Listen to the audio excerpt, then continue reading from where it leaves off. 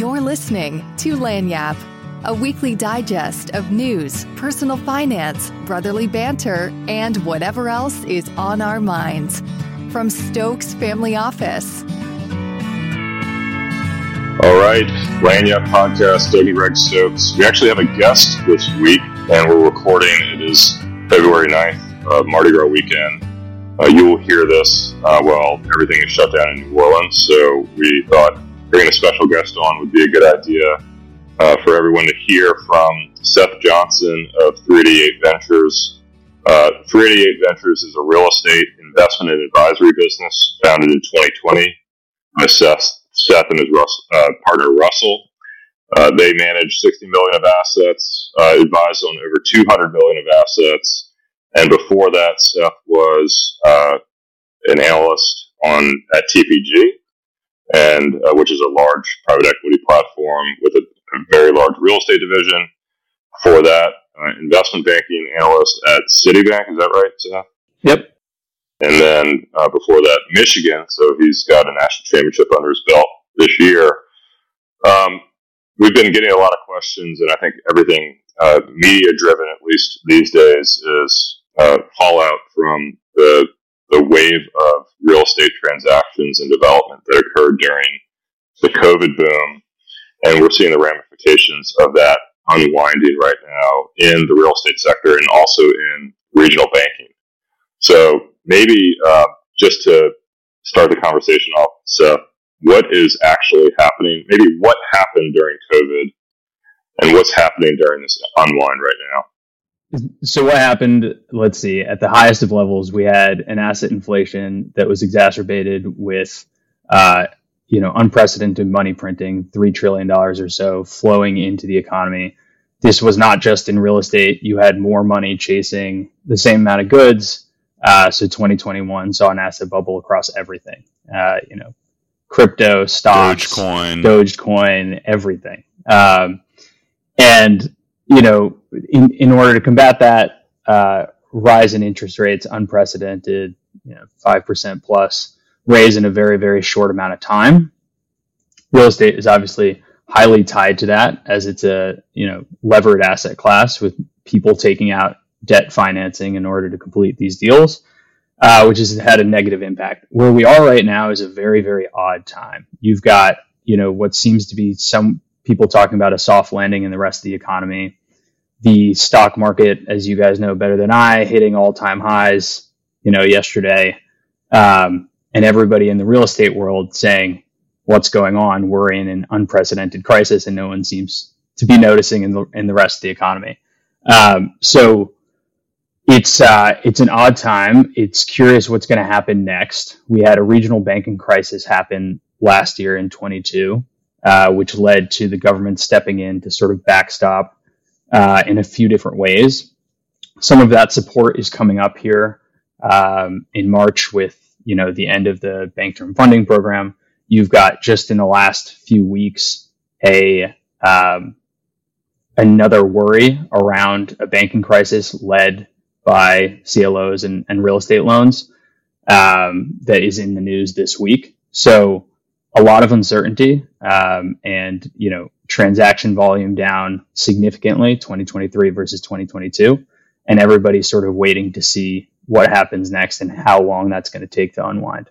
So you say transaction volume's down significantly 2022 to 2023. Can you give me an idea in monetary terms or percentage terms? Yeah, don't quote me on exact percentages, but I think CoStar came out and said transaction volume in the commercial real estate sector was down something like 53% year over year. So just an unprecedented drop in volume. Explain the bid-ask issue that you have all of these developers that went into projects or sponsors that went into projects in 21 and 22 with seemingly some sort of short-term business plan, right? So you have to reposition an asset. That means you renovate, you put some money into an asset, you raise rents, hopefully, and then you either go to sell or refinance. So what is occurring to those sponsors that went in with a business plan that was driven by short-term or short time horizon capital? Yeah, absolutely. I mean, it's hard to imagine today in an environment where you can place capital into short-term treasuries and get 5% plus. But 2 years ago, we were all talking about chasing for yield, and it was very, very hard to find yield in the real estate sector, along with every other sector. Doug, to your point, a lot of deals got done in the 2021, early 2022 timeline with historically low interest rate loans based on optimistic underwriting to make a quick turnaround. You at the time were seeing incredible run up in rents in a lot of areas, both on the commercial side and the residential side, which then went into that optimistic underwriting. And so what's happened now is if those were done on floating rate loans, which a lot of them were, all of a sudden everyone had been talking about lower for longer, including the Fed at the end of 2021.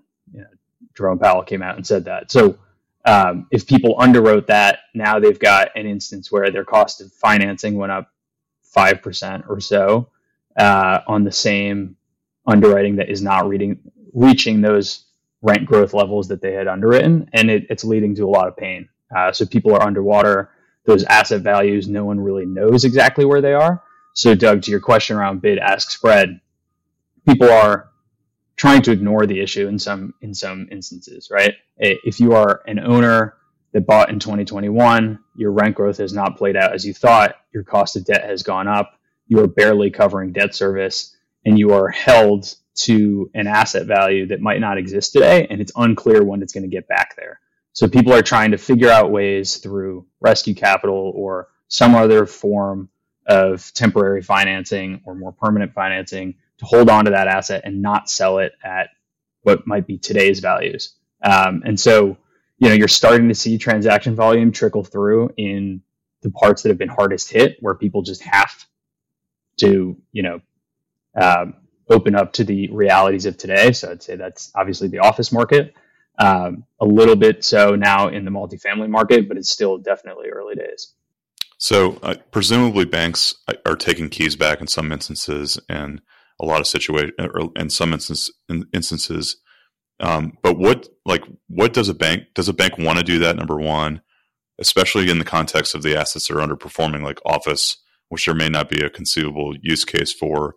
And then secondarily, as it relates to the people that are holding these, the banks that are holding these loans, are they more satisfied just kicking the can, so to speak, and rolling the loans, or are you seeing them taking the keys back more often? Yeah, gross generalization here, but I would say banks certainly do not want to take the assets back, especially if they are in a hard hit asset class where getting out of that situation will take very active asset management. So it's not like they're taking these back and they can sort of sit with them. They would need to do something, a repositioning, a renovation in order to get the value back. So banks, that's just not their business. So they have no interest in doing it.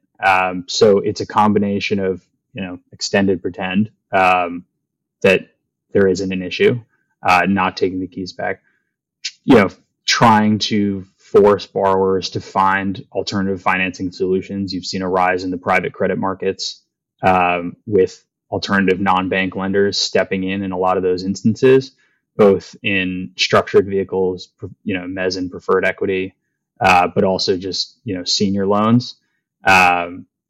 So people are trying everything. And, in many instances, it is just that let's figure out a workout for this loan or extend it for another year in the hopes that we can get this thing covering and survive to try again in 2025. So let's explain that a little bit further. And a lot of these loans were originated in 2020 or 2021 with a loan to cost or loan to value of called 70 or 75%. When these developers are going to refinance, let's say that these are 3-year loans, right? On average, 3-year construction period. What is happening in that refinancing situation today? And where are banks coming in? And explain that alternative lender market that is coming to existence. Yeah, so it's a bit of a double whammy. If you've got $100 building that you financed at, let's say you were more conservative and you financed it at 65%. So you have a $65 loan and $35 of equity put in place in 2021. That loan's coming due in 2024. That building, maybe is worth $80 now. But even further to that, that lending institution is no longer lending it at 65 or 70%. They're lending at 50% now because their loan to value on their books have come in and their ability to lend at that higher leverage point, or their want to lend at their higher leverage point has gone down. So now you're going back to that same institution and saying, okay, I'd like to refinance. We've worn out this business plan. I'd like to refinance with permanent debt. And they're saying, okay, great. Your building's now worth $80. We'll give you $40. Well, if you put $65 of debt on before, and now you can get $40, you have a $25 gap. So what do? There's a few different options. You can, first go out to a bunch of different institutions, see if you can get someone who will lend at a higher leverage point or think the building is worth more. Two, you can go into those, non-traditional markets. So you can find a mezzanine debt lender, meaning that someone that will lend from that $40 to $65 point. You can find preferred equity. So it's not a lending institution. It's not an actual credit position. It sits with you in the operating agreement as equity, but there's a structure around it. They get paid first. They might have some control rights. And so that area has really exploded here. So in fact, it's really a triple whammy, right? Because you've got leverage levels that have gone down, values that have gone down, and, interest rates that have gone up. So and the spreads that have gone up on top of that between the, reference rate that they're looking at and what they're lending at. So it's a combination, sort of a worst storm scenario. So let's talk about the on a go-forward basis, just short and intermediate term forecast for the industry. How do you see this playing out? You see Wall Street Journal articles about this wall of maturity, these trillions of dollars of floating rate financings that are coming due between 2024 and 2026. How does this play out ultimately? And what is the ramifications of interest rates staying at the levels that they are now for longer? We're talking about cuts this year, but what's the difference between the forecasted 4 cuts or the forecasted 6 cuts in 2024? Does that change anything in the industry? Yeah, so short answer is I have no idea. And frankly, I think nobody really knows. So, there was a recent article about that nobody can predict what the Fed's going to do. And they've always been wrong when they've tried. So I have no idea if the rate cuts will start in March or May or even later than that, if it's higher for longer, if it's more dramatic. My hunch is that inflation is going to continue to fall. Rents are a lagging indicator about 6 to 9 months. And so, you could easily see inflation drop below that 2% goal as rents, which have basically flattened now, come in. Does that cause the Fed to drop rates faster? Maybe, but it's all conjecture at this point. So what will happen there, I don't know. In terms of the wall of maturity, yeah, there's, something like 1.5 trillion of commercial real estate loans that are coming due by the end of 2025. Where do those end up? It's a combination of, and how does that match up with any banking crisis that does happen? It's a combination of that rise of private credit, and it's a combination of some of those banks starting to be more active again as they've cleaned up their loan books, as they've recognized some of those loan losses and worked through those and are able to, sort of be more combative. In terms of 4 versus 6, maybe it helps a few sponsors on the margin. I don't think that's, if there's 4 cuts versus 6 cuts, that's not going to be a dramatic difference. I think ultimately it comes down to the individual deals and the individual sponsors and what, was required to see through to make a good cover. If you underwrote, that those Phoenix rents were going to continue growing at 15% a year, I don't care if you get 7 or 8 cuts and it goes back, and interest rates are way down. It's going to be very, very hard to see through to what you need to make that deal work. So, long-winded way of saying it will be interesting to see, but I don't think we yet know where all of this ends up. Where do you see? So these are some challenges that exists in the real estate market presently are those particular sectors. You mentioned commercial, you mentioned office space, and also multifamily in the Sun Belt. What other areas of real estate, what sectors do you see having challenges right now as it relates to the dynamics that exist between interest rates and leverage, et cetera? I've read about short-term rentals as being an area that's under some stress right now. And on the other side of the coin, what do you see as opportunities in and within the sectors of real estate, and as it relates to something that may not be in vogue today, that has a lot of potential from a go-forward basis? Yeah, absolutely. So areas that are challenged, I think we hit the big ones. Office, it looks like multifamily is really starting to have some challenges. Malls, which have been challenged or continue to be challenged. Interestingly, retail is, back in vogue and really coming back. Strip retail, outdoor retail centers, people are shopping. The U.S. consumer is one of the most amazing things in the world. People can never get enough.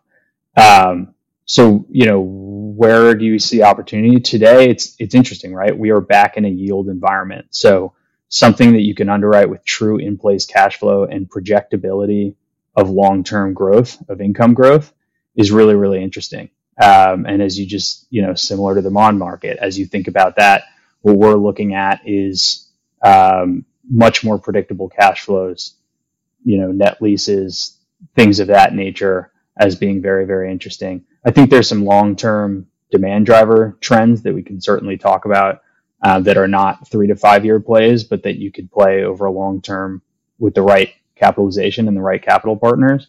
And then travel, right? We are,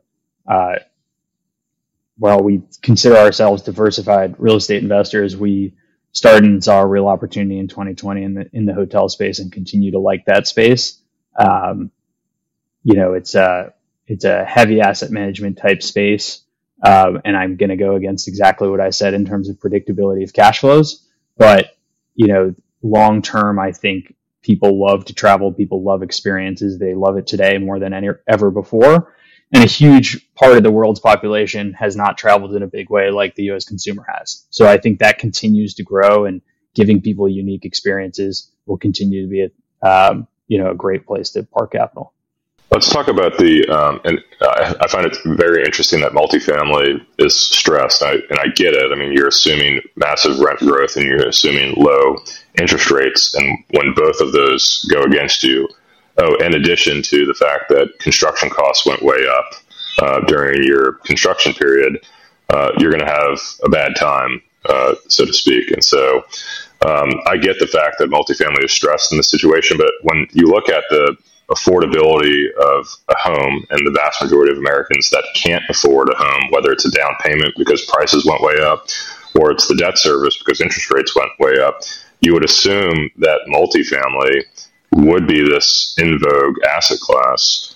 How do you feel about multifamily, at least long term, and from the perspective of opportunities over the next couple of years, where people got a little bit over their skis and starts are way down because you can't afford to develop anything anymore? Where is multifamily 5, 7, 10 years from now? Yeah, it's really interesting. I think we do like it long term. I think housing, we are undersupplied in this country, and will continue to be so for the foreseeable future.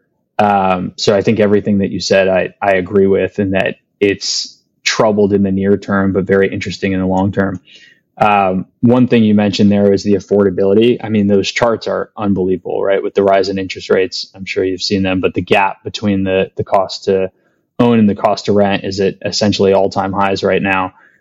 What's more interesting to me is just the shift in the options, right? I'm a young guy, so I've always known that now, in the last 5 to 10 years, you can find really, really interesting places to rent, both in the suburbs and urban areas, but that's not historically been the case. So, 20 years ago, in many, many markets, your options to rent were just horrible. So I think this rise in nicer apartments, nicer multifamily, build to rent, which has exploded, where you have single family homes that are held as rentals in master plan communities in a lot of really high growth markets, Sunbelt and other areas. It's just a different option that didn't historically exist. I think that's incredibly attractive long term. I think it's troubled. I think the yields that they were building to were far too tight and only worked in a very, very low interest rate environment. So I think that needs to reset. But those, communities are incredibly attractive. I think will continue to be so for young families and growing families over the medium to long term. Can you talk about capitalizing a deal in today's environment and the challenges that you face, number one, from the perspective of equity, but number two, from the perspective of debt, and compare and contrast that to the way things were in 2021, 2022, when things were booming?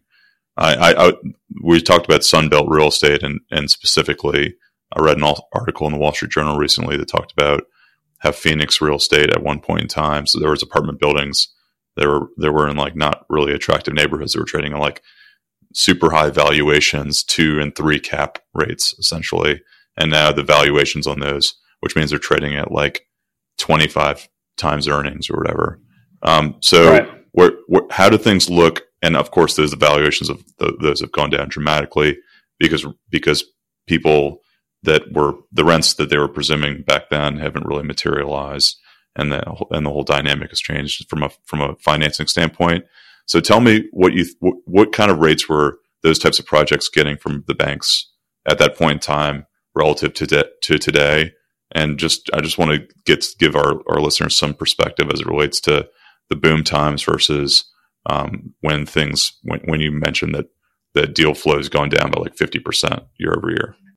Yeah. So in terms of the rates, they might have been borrowing at 3% floating rate, which has gone up dramatically. Hopefully they locked in some sort of fixed rate, but most did not. So that's now. Where do things stand from a variable rate nowadays, for example? Multifamily, there's a wide spread, but you're talking 8, 9, 10% easily. Right. So in huge, those same deals. Huge right. spread. For on a lot of leverage, of course, too. Yep, exactly. In terms of fundraising on the equity side, it's night and day, right? It's extremely challenging to get even high quality, to get projects done. Now we play in the sub-institutional space. So you saw a lot of, I don't want to call it bad actors, but, in hindsight, actors that raised capital in the boom times off of incredibly lofty projections. We have this mountain of dry powder, people believe, in the real estate space, just like you do in money market funds in your public equity side, that you guys know really well. But it should be flowing and rightfully so, more to the institutional space now. So in the sub-institutional space, it's really challenged. And even in the institutional space, it's really challenged to raise equity right now, for any project. You have all of those deals that got done, and now you've got all of those investor pools that have seen either their returns gone away in the best case scenario, in the worst case scenario, and in many cases, they're getting capital called, right? So, at 388, our strategy has always been to overcapitalize, over-equitize a deal with a huge buffer. And so we've had projects where we are actively managing through a longer transition period than we expected. But we're not going to plan to capital call. And, thankfully we have the liquidity buffer that we need. That's, I would say, the exception to the rule. Oftentimes the way the math works is the minimum amount of equity that you need to call for a project will maximize those equity returns. So if you think you can get a project done, if everything goes right for $100, you're only going to call $100. And if you can call $99 to get it done, because on the back end, that's going to boost the internal rate of return for that. And the sponsor is going to get a much higher, payout in their, preferred promote structure. We've always taken the case of let's call $105, and if bad times come, we'll have that buffer that we need. And so I would say, we were more lucky than right in that scenario, but that oftentimes doesn't happen. So now in today's environment, if someone just saw their 20% return deal go to, maybe the sponsor's telling them it's going to be a 5 to 10, but who knows if they're going to get there. And hey, you need to put up another 20% more capital in order to unlock that. it's very hard to go to that same group of investors and say, hey, I've got a new deal. Here's why it's going to work out. So people are just skittish. Right. And then what about from the bank's perspective? So I'm sure banks were much more willing to lend money out at that point in time in the 2021, 2022 timeframe. What's it like from comparing and contrasting the attitudes of the banks then and now? Well, I'll jump in here. The banks also have their own issues, right? Because they were lending at 2, 3, 4% in 2021 and 2022, and those loans are upside down. How willing are they to say, do I focus on my existing loan book and do I get that right sized versus develop some new relationship with some sponsor I haven't dealt with before and put more money out with the idea that I may have more demands for deposits? Because especially if I'm a regional bank and all of my depositors are seeing the news about New York Community Bank or Silicon Valley Bank or whatever, do I need to keep more capital to make sure that I can fund those deposit demands if in the event that there's some sort of run on the bank? Yeah, it's really interesting. I think you're exactly right, Doug. I mean, but there's always instances where you don't see that. So, knock on wood, we're working through a refinancing right now and, went out in front of 50 plus banks, and you can find people. It totally depends on the bank, their current loan book, their depositor base, and how sticky that depositor base is. So there are banks lending, but they're few and far between. So sponsors need to go wider. They need to, hustle to find those dollars, but they are out there. So deals will still get done. Well, I guess the last thing I'll say before we wrap up is in terms of the cycle itself, and I don't think anybody can predict when the cycle will turn, but if you go back and look at like the financial crisis as the last major real estate cycle and maybe S&L crisis in the 90s before then, what is a typical term for a cycle to really start to turn around? And what will you need to see on your side to say, okay, now deals are getting extremely attractive from a buyer's perspective. Sellers are coming down to the levels that work for me from an underwriting perspective. When will that occur, or around when will that occur in your mind? Yeah, hard to know, and I'm too young to have known those real cycles. I think it's going to take a while to work its way through, but I think we're actively looking. We're being very, very patient on it. But we love, to find interesting deals to get done this year. The only thing I know is it absolutely will turn, and we'll all learn nothing from this. And the cycle will repeat itself, and there will be another cycle of excess, and we'll be talking about the same thing 12 years from now. Well, what they say in stock market investing is when they're crying, you should be buying, and when they're yelling, you should be selling. Right. And they were certainly yelling in 2021, and they're crying. They're certainly crying now. I mean, if you just look at any sort of major media publication, you'll see some sort of crisis that's popping up, and typically that's a good contraindicator on the stock side. I'm sure it's the same, but maybe with a little bit more of a lag on the real estate side. Yeah, I think you're right. And absolutely, today feels like a very, very interesting entry point. Unlike the stock market, you need a willing seller on the other end. There's not a mark to market every single day. So Doug, to your point, it's finding those sellers that become more realistic and sell at what you think is a great entry point. But Greg, you're right. I mean, now is the time that you should absolutely be looking.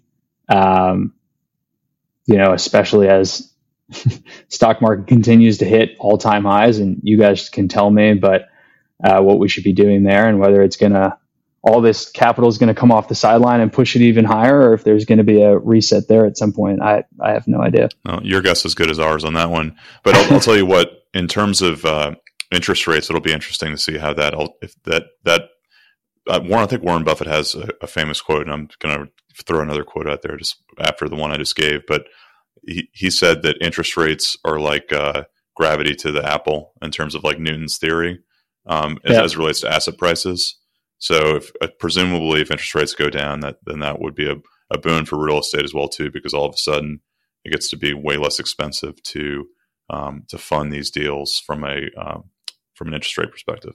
Yeah, I think that's exactly right. I mean, there's two things we can, really take comfort in, right? We are just in a naturally inflationary economy, as you guys know. That's generally good for real estate long term, as long as you can prudently capitalize something. Those interest rates should absolutely help. It's I think the second thing, and I think your quote is 100% correct. So I think right now, finding in the yield environment that we are, finding highly predictable cash flows in good real estate with prudent leverage in a declining interest rate environment should be a great outcome for everybody. Well, we're hoping for it. Well, Seth, thank you so much for joining. We're at the half-hour mark, and we really appreciate it. I know you're not celebrating Mardi Gras up there, but we are down here, so we hope you have a nice Mardi Gras and a great break for everybody that's in New Orleans. And again, thanks for the time. Give us a 5-star review and give us some likes and share with your friends. I love it. Thanks so much, guys. Enjoy Mardi Gras. We'll talk soon.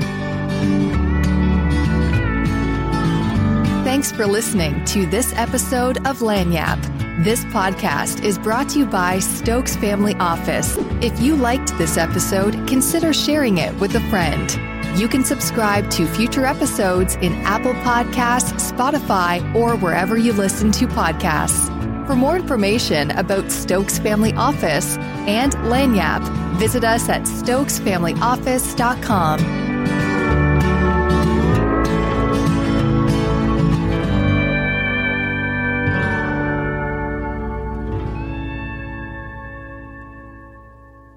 The information in this podcast is educational and general in nature and does not take into consideration the listener's personal circumstances. Therefore, it is not intended to be a substitute for specific individualized financial, legal, or tax advice. To determine which strategies or investments may be suitable for you, consult the appropriate qualified professional prior to making a final decision.